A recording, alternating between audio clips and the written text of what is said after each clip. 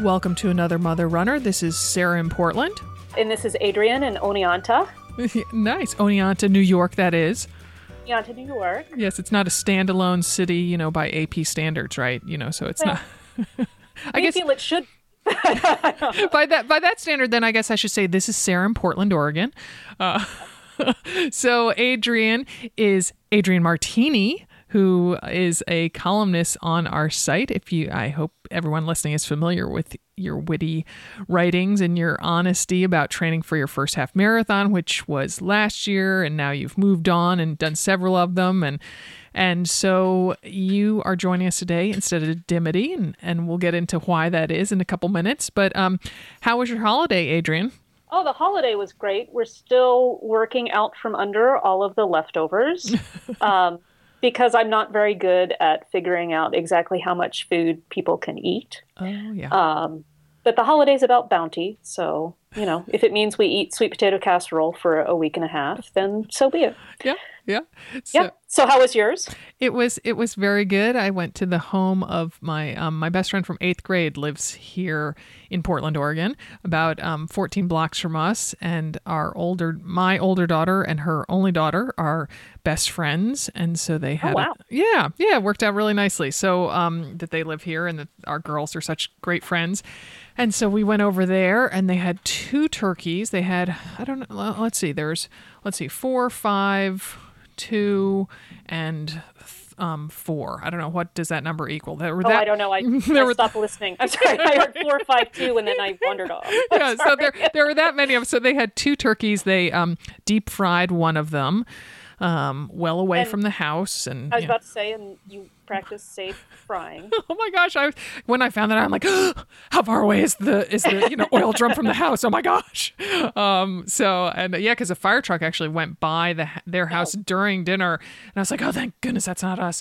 I asked the husband was the one, Scott. I asked him how what steps did you take, and he said that he had used a blow dryer on the turkey because I guess that's part of the problem is when there's any moisture on it. So so the blow dryer, and I'm like, do I want to use that do I ever want to borrow that blow dryer from you? I don't think so. I'll air dry. Thanks. Right. So, but then we did not have any leftovers then. And so Jack was really hankering for some leftovers. So we're recording this on Monday. And so last night, Sunday, he fixed up a turkey and mashed potatoes. And he had brought 2 types of cranberry sauce over to Stacy and Scott's house. And so we brought those back. And so we had those. And I like canned cranberry sauce. That's one of my kids. Yeah. So we had 3, and then we had kind of like the taste test and which ones the kids like best, and the twins both made faces when they tasted the one that Jack makes that's in the style of his dad, which has a lot of kind of orange zest and this type of stuff, and they both go, oh, too orangey. That's the perfect kind. We had 3 kinds of stuffing. Oh, look at you. Yeah, because I make one that is kind of your more cornbread Southern stuffing. Mm-hmm. My husband is a big fan of the mushroom and sausage and kind of white bread stuffing. Mm-hmm. And I am anti-mushroom, so he's on his own on that one. I'm against fungus. I don't think you should eat it. But that husband of yours, he's a fun guy. Oh, I set that one up nicely. I know. Teed it right off. Oh, there it goes. God, good that you saw the spot there. Good job. Or you saw the set. And my daughter has celiac disease, so we also then had a gluten-free stuffing. Oh, so I did many. I did bring a gluten-free vegetarian option to dinner that I was very proud of. A wild rice and pecan. Kind of just mixed together type. I don't even know wild rice with pecans and parsley. There's no name for it. That's what it is. And, which reminds me, I can eat leftovers of that for lunch. I do love it. And I cooked it in wild rice. I find when you cook it in water, basically it tastes like nothing. So usually I cook it in simmer it in chicken broth. But I was like, oh no, maybe I know Stacy's oldest son is a vegetarian. So I'm like, oh, I'll cook it in vegetable broth. So he ate that. And Jack had brought over a whole bunch of smoked fish because we had been out the coast the weekend before. And so he got some at a place out there. And then one of our neighbors has a smoker. And so we, with that neighbor, we like share a lawnmower and share a leaf blower. Right. And so I know. We have a neighbor like that too. Oh, good. Okay, so it's not just us because we live in super close proximity to people out here and have, yards the size of postage stamps. So he has a smoker. So Jack just has decided, well, it's our smoker. We share the smoker too. Right. My husband actually 3 years ago, decided to smoke our turkey. Oh. Which sounds amusing. And it gets too cold here to actually really smoke something in November. Oh. So he really couldn't get the smoker up to temperature. Wow. So we had to finish it off in the oven just so that nobody, died. Died at the potame. Yeah. But because I would actually think that's kind of, a turkey's a whole lot bigger than a piece of, say, trout or salmon. Yes. I'm sure it can be done. Yeah. Just maybe in August. Oh my goodness. So, and speaking of temperatures, you had a cold run today, didn't you? Oh my gosh. I got up this morning, looked at the temperature, and it was 19 degrees. Mm-hmm. And I lay there for a while and tried to, come up with any reason not to have to go outside. And really couldn't come up with any good ones. I came up with a lot of really not good ones. But then I put on my Saucony, Siberius pants. Oh, well named, aptly named. Well named. Which usually I had worn them right when it started to get around freezing, and they were absolutely perfect. And they're still very, very good. But they did not keep my butt nearly warm enough by the end of the run. And I got home. I think it took another 2-3 hours for me to actually have feeling in all of the parts of my bottom once again. Were you doing inspection? Were you, touching your butt a whole lot? No, I was going to people in my office and saying, hey, touch my butt. Touch my butt. Are you touching it yet? I can't tell. Are you touching it yet? I can't tell if you're touching. Maybe pinch it. Oh my gosh. Oh my gosh. Wow. So, and they're full length tights, are they? They are full-length tights, and they're lined with kind of a fleecy something. Wow. But they don't feel like a hothouse like some of the fleece stuff does. Uh-huh. So they breathe. They're warm, but I should have put a pair of tights on under. I know this now. I cannot believe that you would layer up that much. I would just be laying by the side of the road by about mile 1, panting because I'd be sweating so much. Oh, see, yeah, apparently I'm a delicate flower. Yeah. And it's also really cold. 19 degrees is nothing to sneeze at. I think if I put like some bullet capris or something under them, that would have been just enough to keep kind of my quads and my tush a little warmer. Okay, so let's talk about what else you wore, because, it turns out that, I don't look at the temperature before I go out because, I don't know, knowing it somehow makes it more real. Right. So, you also live in Portland, where we've been having a cold snap. We've been having it's been very clear and like days and days of sun. So the warmth doesn't get trapped and it all, flies skyward and at nighttime. And so, it turns out that it was 29 degrees when I went running. Our producer, Alex, told me that before the start of the show. Right. Whereas I thought it was, I don't know, I guess I thought it was 34 or something because it didn't seem freezing, literally freezing.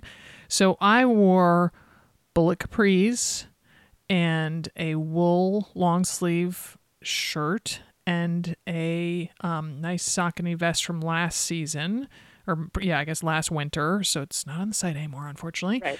And a baseball hat and Saucony Ultimates, which are like gloves that then have a little hood that Flappy makes them. thing? Yeah. Mm-hmm. So, and that's it. Yeah. See, the thing around here is, if you don't pay attention to the temperature and just kind of walk outside and whatever, there are days where you could legitimately die. So, suck it, Sarah, because we have real problems here. I'm not saying that Portland doesn't have things that can kill you. I'm saying you have to pay attention here. So, I always want to know before I go out if I need like spikes on my shoes or something before I find myself kind of 5 minutes in and going, gosh, I really wish I'd grabbed X and have to run back to the house to get it. But I also have a tendency to do a slow strip as I warm up. Da-na-na-na. Bum, bum. Which is why I'm the talk of the neighborhood. Yeah, exactly. That's why you're so popular, Adrienne. I talk about my butt and I take my clothes. So there you go. You ask people to touch your butt and you take your clothes off. No, but I do it out and back. In my neighborhood, I live in a smaller town, and the odds of somebody stealing my sweaty, fleece jacket are pretty. Oh, so you leave it by the side of the, like, stashed somewhere? Oh, yeah. Not even stashed. I'll just, put it by somebody's mailbox or something. And it's there when I come back. Not a big deal. Oh, that is so crazy. I've actually thought about doing that. I'm like, oh, no. Here in Portland, it would get taken. Well, yeah. I mean, I wouldn't do it in a major metropolitan area if I wanted to see the jacket again. But, here, maybe a deer will take it. That's about start chewing on it because it's nice and salty from your sweat. Exactly. Yeah. Yeah. Or like a turkey will nest in it or something. A wild turkey. It all goes back to turkey at this time of year, doesn't it? It really does. It really does. Yeah. Or an undergrad, because it's a college town. There might be an undergrad who. Oh, yeah. Maybe a drunk, they'd throw up on it or something. Yeah, maybe. Right, because it's still nighttime for them. It's morning for you. Yeah, they're just kind of wandering their way home at that point. So we're going to take a quick break. And when we come back, we're going to introduce our guest that we are having on the show today. So, Adrienne, one of the reasons that we're having you co-host today is because we're talking about sports acupuncture, and you mentioned to us that you had it done. And so remind me why it is that you have had sports acupuncture? Well, it kind of started because a friend of mine who was a massage therapist started studying acupuncture. And I was just starting to really run more and more and more miles for the Pittsburgh Half Marathon. And I kind of wanted to get a jump on any of the injuries that could crop up because I have a tendency to get shin splints. So I kind of started going to her just as a preventative measure. And through the process, kind of discovered that my right shoulder, which has always kind of been a shoulder that doesn't like to move, after so many years of sitting at desks and having really poor posture, she's able to kind of help me keep that free and clear and have, the range of motion that it's nice to have in a shoulder. So I go to her every 4 weeks now just to kind of try and keep everything on track and functional. Nice. So that's so proactive of you. I love that. Yes, I can schedule really well. I'm good at scheduling. Oh, good. Good. Well, because I started seeing an acupuncturist for a totally different reason. I was a runner at the time, but it was to deal with secondary infertility. And so we'd had Phoebe around for about 1.5 years, and we decided we wanted, at least one other baby to join our family, and it just wasn't happening. And so I'm proactive, I think, in other spheres of my life, not so much with the in the baby sphere. Yes. So now, what are you saying about me there, Adrienne? So I had been writing like for Fit Pregnancy and a couple other magazines, and knew that acupuncture could be effective with treating infertility. So saw a woman who dealt with kind of gynecological and women's health issues. And I just loved the serenity and the peacefulness that I felt when I went there. And it felt so good to be, felt like I was really doing something. I mean, having dealt with infertility, you see so many different practitioners and doctors, and you feel just like you're on kind of like this mill almost. And it was so nice to have someone who really would talk to me and, I don't know, just looking at my tongue and taking my pulse and all this stuff, it's like, oh, you're really listening to me. It's so wonderful. And so, I mean, she was there, the day of the embryo transfer. I mean, she was in the kind of waiting room before we went into the surgical procedure. And so she did, she used needles on me before I went into the room. And then after the transfer, when I was kind of hanging out for a while, she did needles on me. And we got twins out of it, so I'd say she was pretty effective. Right. So then when I had plantar fasciitis in 2011, I went and saw someone, and I mean, I just had immediate relief. It wasn't like it just disappeared, but literally one treatment lessened the pain I felt. And so I saw someone several times and I was just like, oh, this is so awesome. So when people write on our Facebook page or something, or we meet them at an expo and they're like, oh, I have plantar fasciitis, I'm like, see, an acupuncturist. Right. So then, what's that? I was about to say there seems to usually be resistance, though, to an acupuncturist if a person hasn't already seen them, because they're kind of like, well, what good can that actually do? Right. Yeah, so that was one of the reasons we wanted to have this show was, you and I felt like we really bonded when we talked about how much we loved acupuncture. And so it's like, oh, we need to spread the word about that. Right. So, and I was a total skeptic going in, too. I was like, how can this possibly do anything? And now I'm a convert. So. Yeah. So we are here to proselytize the power of acupuncture. So we're actually joined here in studio by Eric Isaacman, who is the acupuncturist I saw when I suffered from my multiple fractures in my ankle this spring. And so Eric is a Portland dad of 2 school-age girls, and he is co-founder of Inner Gate Acupuncture in Southeast Portland. And like I said, he's the doctor I saw when I went to go get stuck with needles for my ankle. And Eric studied acupuncture both in Oregon and China. So welcome, Eric. Thank you. Nice to be here. Yeah.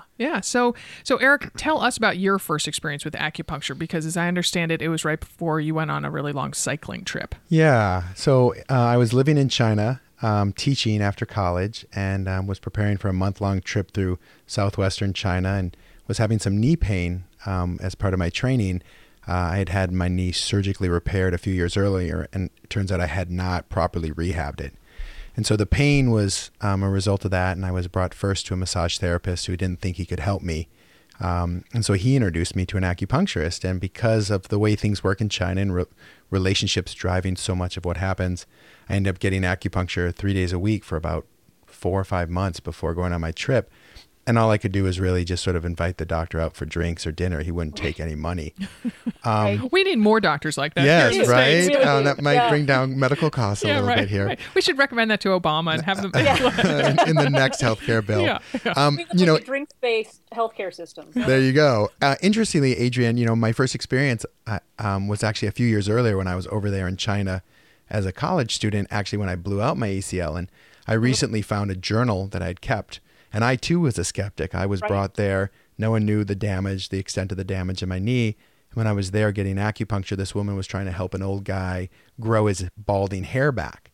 So she shoved all these needles in his head and then said, now, the secret to make this work is to go out and find love. And I mean, my journal entry from that day was dripping with skepticism. So, and now, 20 years later, it's what I do. So there you go. And that man has a lush head of hair, God. I'm sure. I think he looks like Yanni or something. Many loves. A true acupuncturist example that sounds like looks like Yanni. Oh, I'm reinforcing those stereotypes. Sorry. AC/DC. Right. There you go. So that was my first experience. And I was intrigued. I'd studied, that was my second experience, was getting the work done before my trip. And, I'd studied Chinese language and history and culture. I'd lived overseas, and I was an English teacher at the time looking to do something else. And so I was really excited by this, not really thinking I wanted to be a clinician, but really just discovering a whole nother facet of Chinese culture I'd yet to be exposed to. And so that's what really got me excited about it initially. So we sort of alluded to it, but definitely I think when people hear the word acupuncture, they start to smell a little patchouli, hear the chimes, hear the Yanni, the Enya, that sort of thing. Sure. So can you sort of peel away some of that hippie counterculture vibe? Yeah. I mean, my understanding, is that Chinese have been practicing acupuncture since they've been in the United States. So in Chinatowns, and just in the 60s and early 70s, they started to get, the medicine started to move into the mainstream. Nixon went to China, and there's a story that one of the reporters had appendicitis, and they did acupuncture on him as an analgesic to deal with the pain before getting the surgery. And that was written up in the New York Times. So that kind of threw it into mainstream culture. And within 10 years, schools started popping up. But most of the people being drawn to it at the time, and even now today, we're looking for something alternative. They were coming from a background of maybe yoga, meditation, organic farming, these sorts of things. So they definitely brought those counterculture values and lifestyles with them when they started opening up their practices. And so I think that's why the stereotype is that we all have long hair and we're vegetarians and we wear white robes. Right.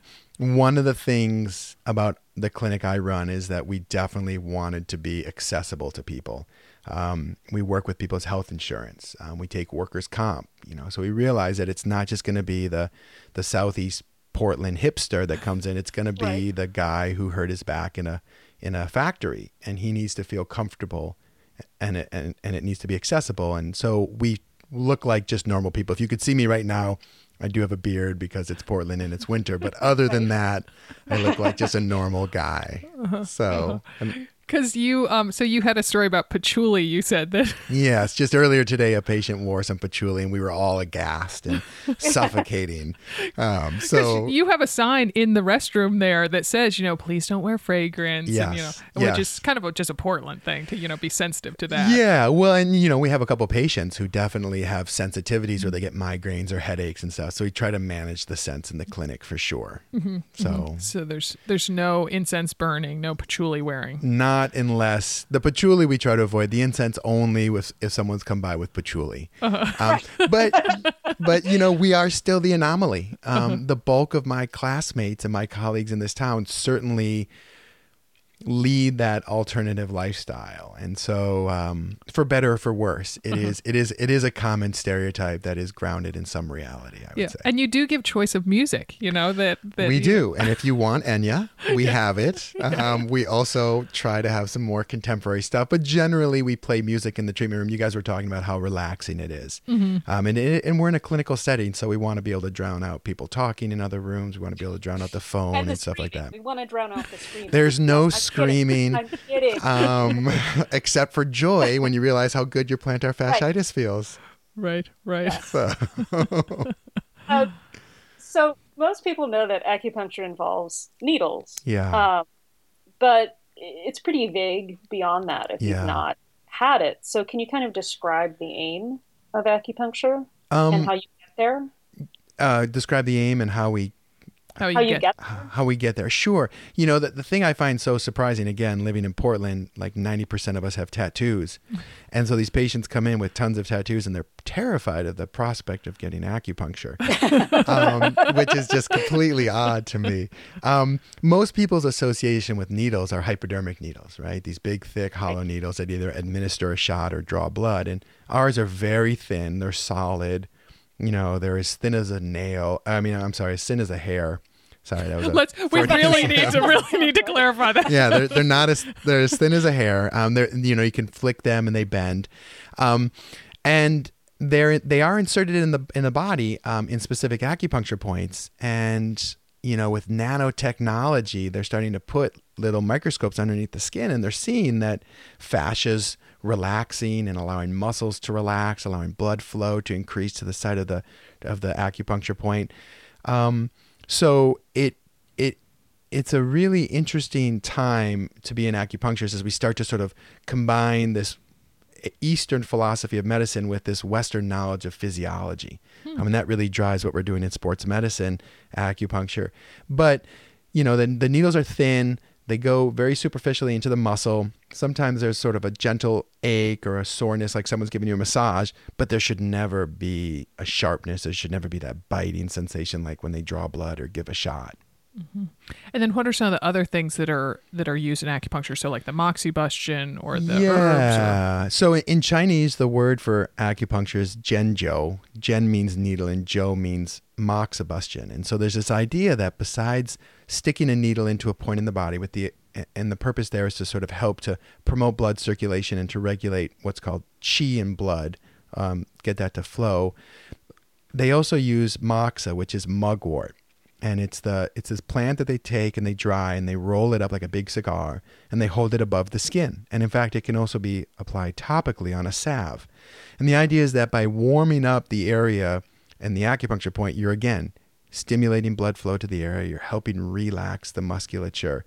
And that helps to sort of realign the whole physiological system and the musculoskeletal system around that site of the injury. So that's a second modality, the Moxa.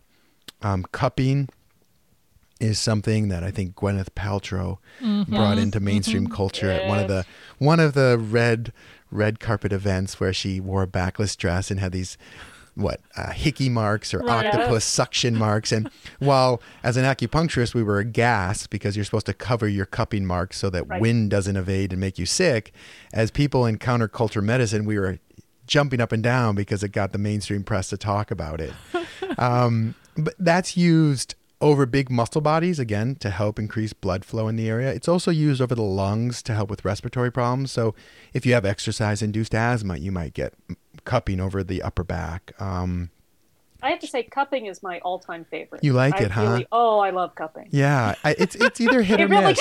Which sounds naughty, but I really enjoy it. It's interesting when I approach patients and suggest that might be a modality, I ask if they've had it, because there are some people who feel very passionately against it for whatever reason. Maybe it's the marking. I mean, it does leave sort of a circular kind of mark on you. It looks kind of like a hickey. Yeah, it looks like you've been attacked by a giant octopus. Right. That's the other sort of reference people make. But boy, it feels good. I mean, there are times when I'll have pulled something swimming and I'll be at work and I don't have time to get a treatment, and I'll just have one of my employees put a cup on just one of those muscles and sit for 10 minutes, and they take it off, and it's like, 50% of the tension is gone then and there. So it's a pretty remarkable technique. So we use that. Then we use something called gua sha. PTs use something called Graston. It's the same idea. You're sort of scraping across these fascial planes that become adhered around injuries, opening that up. And boy, patients get a tremendous relief. They'll often stand up and range of motion will be 30-40% better. Blood flow, it'll be warm. So that also does leave a little discoloration in the skin, but that's also a really nice modality. And then lastly, in our clinic, we almost always incorporate some sort of body work into the treatment if the patient feels up to it. Some patients don't like it. Sometimes the injury is too acute, so working around the area would be too much. But if they're open to it, we definitely lay our hands on and do some massage, and that really feels like it's appreciated and helpful.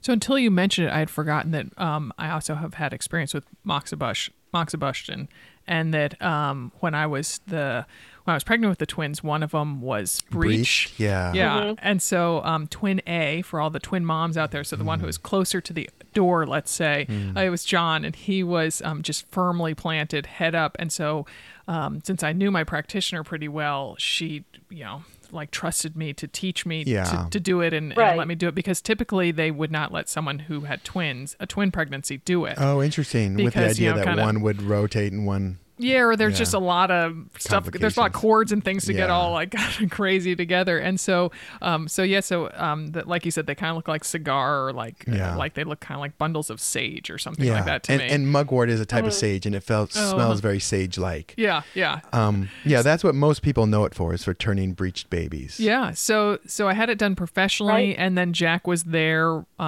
watching the practitioner do it, and so then we'd do it every morning in our bathroom because it had a fan, and so because otherwise it's like, oh, mom and dad, there is kind of a smoky pot. smell. And some people think it smells like weed. Absolutely. So and then I would have to lay on a inclined ironing board that was propped up on like a footrest with my head down toward the floor, and that was just really delightful to be 8 months pregnant, in that position. And so my gynecologist said, oh, when you feel something has shifted, just stop doing the Moxie and then or Moxa, and then, come in and we'll do a little ultrasound. So one morning I woke up, I'm like, something's definitely shifted. And I'm like, sweet, it worked. So I go in, oh no, twin B, who had been head down, rotated. Was now breech. And so did something. And so I'm like, oh man. So that's when we scheduled a C-section. But then she ended up flipping back over all by herself. But so it did work. It just didn't work on the right twin. Yeah. Most of the time there's only one in there. And the other thing is kind of week 34 to 36 is your window. Before week 34 they're too little and they may move again, and after week 36 they're off in too There's nowhere snugly to tucked go. in Yeah. there. Yeah. But I guess, I mean, sometimes it happens. You can speak to this. I guess it happens right in the practitioner's office. Yeah, we often get referrals from local clinicians here in town just for this procedure. And we've had it happen where they've moved in one treatment, sometimes a couple. And if it seems stubborn, like your husband, we'll teach the partner how to do it if they feel comfortable trying. Oh, So, he loved doing it. Yeah. Yeah. I mean, as a father, anytime you can do anything that's helpful. Oh no, I think he was just kind of fascinated. Like, what? I just get to hold the something fire? burning and like, yeah. Cool. Well, as a father, we Fire, do like fire, fire too. Yes. That actually brings up an interesting point. So how does sports acupuncture differ from, pregnancy gynecological? Yeah, that's a really great question. So we're certified in a program called SMAC, and Sports Medicine Acupuncture Certification Program. And it was a year-long program, probably about as intense as getting a PhD in acupuncture. So every acupuncturist in America will have at least a master's, and then they do have PhD programs. We basically started at the head and went down to the feet over 4 modules. Each module was 2 weeks of training, and we just got really deep into the anatomy. We worked on cadavers, which was fascinating. In acupuncture school, you generally don't have access to cadavers. And so you're learning about the anatomy in 1 dimension as opposed to 3. So getting that deep understanding of the physiology and the anatomy. And then we spent a tremendous amount of time talking about orthopedic exams. So if someone comes in and I'm their first point of reference, I'm going to have the skill set to really differentiate, there's medial knee pain. This could be a medial collateral ligament strain. It could be your meniscus torn. It could be the ACL. Really being able to understand that and recognizing what I can and can't do and when I need to refer you out. And then really advanced acupuncture techniques. So while traditionally you learn about acupuncture points where you insert the needles, midway through school, you learn about these points called Ashur points, and they're just kind of sore points, and they may be an acupuncture point and they may not. And so you realize that there's some flexibility around where you insert the needles. Well, in this class, we spoke very specifically around the anatomy, saying, okay, for instance, if it's a medial meniscus tear, let's get the knee bent in a certain position and turn the foot in a certain way. So now the meniscus is accessible. Let's get a needle in there and really needle the tissue, again, trying to increase blood flow to the area. That was something that we never had access to in our foundation training. So, advanced needling techniques, advanced diagnostic skills is really at the heart of it. If someone's a fertility doctor, fertility acupuncturist, chances are they've done some CEUs, some continuing education units after graduate school because they were interested in it. But I don't know if there's anything as extensive as that beyond getting a doctorate where that's the focus. So in that way, we're a little more specifically trained in the sports medicine arena as opposed to just having this general acupuncture practice. So one thing, hearing you talk about where placing the needles, that's interesting to me also, though, that let's say I go in with a foot problem, with the plantar fasciitis, let's take that as an example, that I got needles in my hand. Yeah. Right. So talk a little bit about that. So, the important thing stressed to us when we were doing our training is that while we're learning all these skills that are very similar to maybe what an orthopedist would use and certainly what a physical therapist would use, we're still acupuncturists. So don't abandon what you're trained in, just add this extra layer. So for instance, the point on the hand has the channel that courses across the hand. Maybe the one you're talking about there is the large intestine channel, and it has a very intimate relationship with a channel across the foot called the stomach channel. So a lot of times you're going to move energy through different places on the body as opposed to just focusing at the site of the foot. Another thing that could have been going on, I wasn't your clinician for the plantar fasciitis, was maybe there was that point at the hand, for instance, that you're referencing, that can address headaches, that can address digestion issues. So a lot of times what we do besides looking at the injury is trying to understand you constitutionally and saying, wow, you know what? There's some digestion problems. She feels like she's a little tired. She's got 2 young kids. Her foot's hurting. I'm certainly going to work on the foot, but if I can do some things to support her digestion, her body's going to have more resources to allocate towards the healing process. So you choose points away from the site for that reason as well. So sometimes you're sort of superimposing the ankle onto the wrist or the elbow onto the knee. Other times you're trying to teach things, treat things that have nothing to do with the injury, but that are required for the whole body to be as optimal as possible so it can heal. Yeah. We like both. I can tell that both Adrian and I are like, huh, that's really good thinking there, Eric. Yeah, thanks. And in that way, we're a little more holistic. One of the nice things about our practice, not my clinic, but my profession, is that we zoom into the injury and then we zoom out to the patient. Right. And I know that at times, earlier you referenced Sarah feeling like you were happy to be heard. She took your pulse. She looked at your tongue. And I certainly have patients report on a regular basis that they're really impressed at the fact that we are curious about their whole health as opposed to just what brings them in. And, the part. Yeah. Allopathic medicine is incredible. And the things they could do, getting 2 babies in your belly to come out and fixing my knee are because of that reductionist philosophy. But sometimes they reduce so far to the cellular level that they forget to zoom back out. And I think that's one of the things that's different between Western medicine and Chinese medicine. Mm-hmm. I do have to, that's one thing that I love about the woman that I see, who's also a mother runner, which helps a lot too, is that sometimes she just will look at you and say, sometimes you just need an antibiotic, sometimes you just need to do that.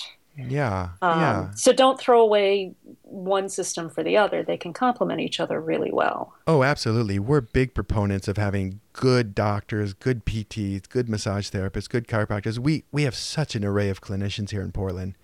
And so our goal is to have that resource and that referral network, just making sure that they're, good bedside manner. Our patients have come to expect a certain level of care. So our goal is just to find those clinicians that have the same values. Right, because when I was seeing you, so I started seeing you when I still had the cast on the foot, so I wasn't doing PT. And then when I started doing PT, you wanted to know who I saw, we're like, okay, I'll talk to them, so that I got the sense that there was some sort of concert going on. Yeah, there was definitely collaboration happening. Mm-hmm. And that, the goal is to get you running, and hopefully you're still going to be running in Boston next year. Yes. Oh, yeah, you Good. got in. Yeah. I guess I haven't seen you since then. I haven't seen you in a while. Bite your tongue. Yeah. Training should start in about a month. Oh, good. 3-4 weeks. Yeah. Good. Yeah. But yes, there's definitely that recognition that Western medicine has a tremendous amount to offer. And we're happy to sort of be supportive when you need to go that route too. And then, check in with us if there's any sort of collateral damage or unintended sequelas that come from that route as well. So do you think that there are any particular running ailments and injuries that respond really well to acupuncture? Shin splints for sure. They respond very well. Plantar fasciitis is really helpful, mainly because, that the Western medical approach is to put you in a boot and just rest. Right. And that has other unintended consequences where maybe you start to get some adhesions, you've decreased blood flow. Certainly as a hardcore athlete, you're going to be antsy and miserable. Runner's knee is a very vague diagnosis, but I'm sure every runner out there has experienced it at one time or another. That often is due to an imbalance in the glutes. And an overly tight IT band because the glutes can't stabilize the hip and then the IT band gets stretched. So understanding that can be really helpful because the knee, and I can speak to this as a clinician prior to doing the sports medicine program, the knee is this very bony structure. And you kind of look at it and you're like, well, where do I put my needles? There's not a lot I can really affect. And then you start to realize, well, wait, there's, the quads and the adductors on the inside of the thigh, the IT band, the glutes. And once you understand that, then you can, it's like, all right, knees. I love knees. You have a much that broader Eric, he's a array. knee man. I am. Don't tell my wife. I promised her I wouldn't be when I married her. But so runner's knee is something that plagues people, and they're kind of like, well, I'm rolling out my IT band. What else should I do? And sometimes it's like you need to strengthen your glutes, or you need to roll out your adductors. And so that is another big runner's ailment that I found responds really well to treatment. And how long is a typical course of action? I realize every patient's different. But. Yeah. If something's acute, if something's acute in that either it's come on as because you recently increased mileage or it's come on because you recently have started something new. That's usually, we try to see people twice a week and we say, 2 to 3 weeks and you should be doing a lot better. If something's been around for a while and you've been stubborn or you've had to finish that race before addressing it, more chronic, we could be looking at a few months of treatment. The caveat to that is how stubborn is the athlete. We love working with athletes, but what drives an athlete is what drives them. So when you tell them to not do it for a little while, there's often a lot of pushback. And that can impact their recovery. That can slow it down because you get 1 step forward, 2 steps back. So we just try to have that candid conversation. And as people say, I can't not run. Okay, well then this may take a little bit longer just so you appreciate it. It's not that the acupuncture isn't working per se, but it's that as soon as you feel better, you go out and you re-aggravate it. It's that you're not helping. Yeah. And, you know, I mean, like you said, you were a little skeptical when you first tried it. Right. Obviously, my goal as a clinician is to show some improvement so that then I'm going to be looked at as an expert. And when I say don't run for 2 weeks, I'm going to be taken seriously, as opposed to, oh, he doesn't know what he's talking about. I have to qualify for that race or something. So there are a lot of factors, but yeah, generally acute tends to respond pretty quickly in a few weeks, and chronic, because there's muscle memory around this pathology, because there's adhesions, it can take a little longer. Mm-hmm. Mm-hmm. So, and then how do you recommend folks find a talented, trusted acupuncturist? I would definitely ask friends. That's, word of mouth is definitely our number one referral source. As I mentioned at the beginning of the show, the program that we're trained in is SMAC, SMAC, Sports Medicine Acupuncture Certification. If you Google that, smac.com, you'll pull up a man named Matt Callison who put the program together. And he's got a resource on his website where you can type in your zip code and find a SMAC certified clinician. Oh, good. Oh, okay. So we'll put a link to that. Yeah, put a link to that. I'm on a Facebook chat group. So if anyone ever reaches out who's not in our community, we then go online and say, hey, who knows someone in Tempe, Arizona, or something like that. Right. Mm-hmm. But one of the things about acupuncture, because we're alternative, we have to hold a space where we are sort of aware that we're in the service industry. So we have to have good customer service. So a lot of acupuncturists will make themselves available to talk to patients before they come in. So if they don't, that's a red flag. And if they do, you can ask them, what's their experience treating something like this? What's a standard course of care? What will you be doing besides just acupuncture? And getting a sense of if they know what they're talking about or if they're just a generalist. Because I also feel that level of trust and kind of connection, maybe for lack of a better term, is important because, like you were saying, that you want people to view you as an expert, right. And that sense of like, oh, they understand me, they get me, they've seen other people like me, they know how to deal with me. Yeah.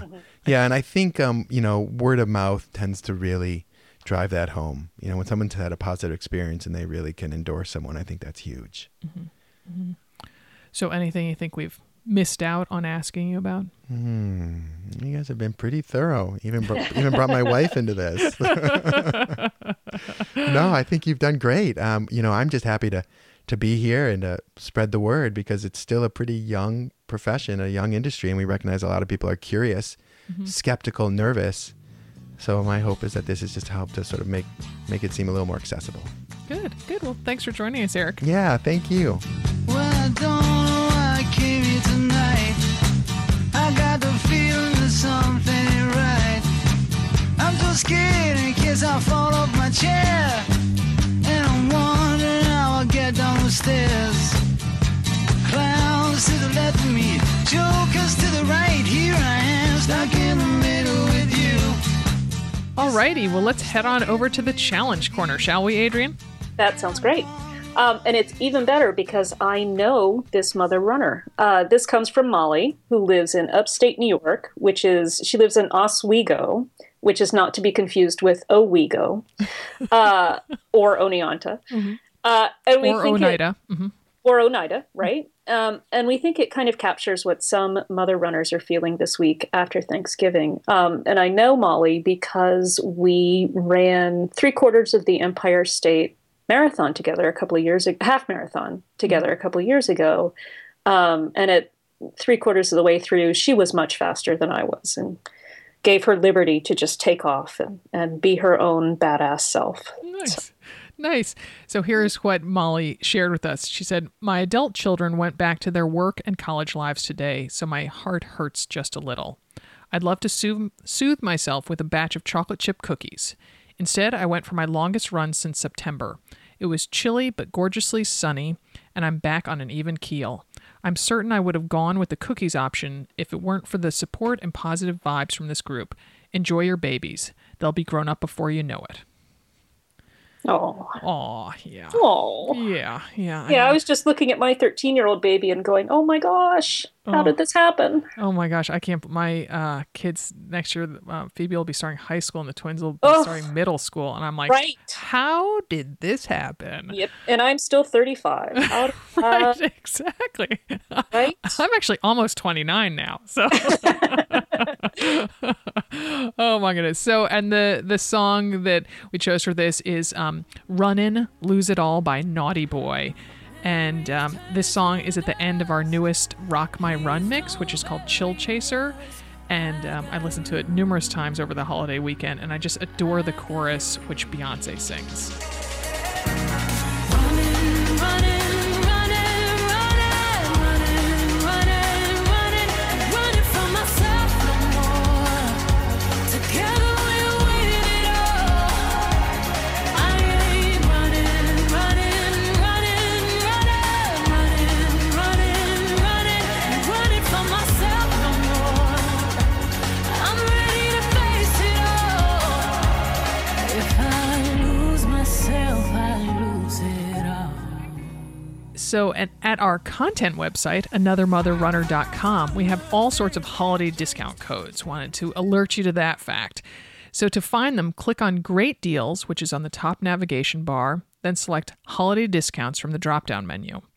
One deal we'd like to direct your attention to is free shipping on all Strider bikes, those nifty balance bikes that teach your kids to ride a bike without clunky, bad habit-forming training wheels. In addition to you getting free shipping on the bike, whenever the code is used, Strider Bikes donates $20 to Heart Strides, which is AMR's nonprofit partner that helps moms of kids with chronic illness or special needs keep moving. And Heart Strides is the beneficiary of our Stride Through the Holidays challenge. For more holiday deals, head over to our store site, motherrunnerstore.com, where we're offering great gift packs like our new AMR flag hoodie, which our producer Alex is wearing at this very moment. You can get the flag hoodie plus a new Mother Runner sweaty band for $13 off. It's almost like getting the sweaty band for free. For this deal and gifts for the women runners in your life, head on over to motherrunnerstore.com. So whatever temperature it is where you're running, many happy miles to you.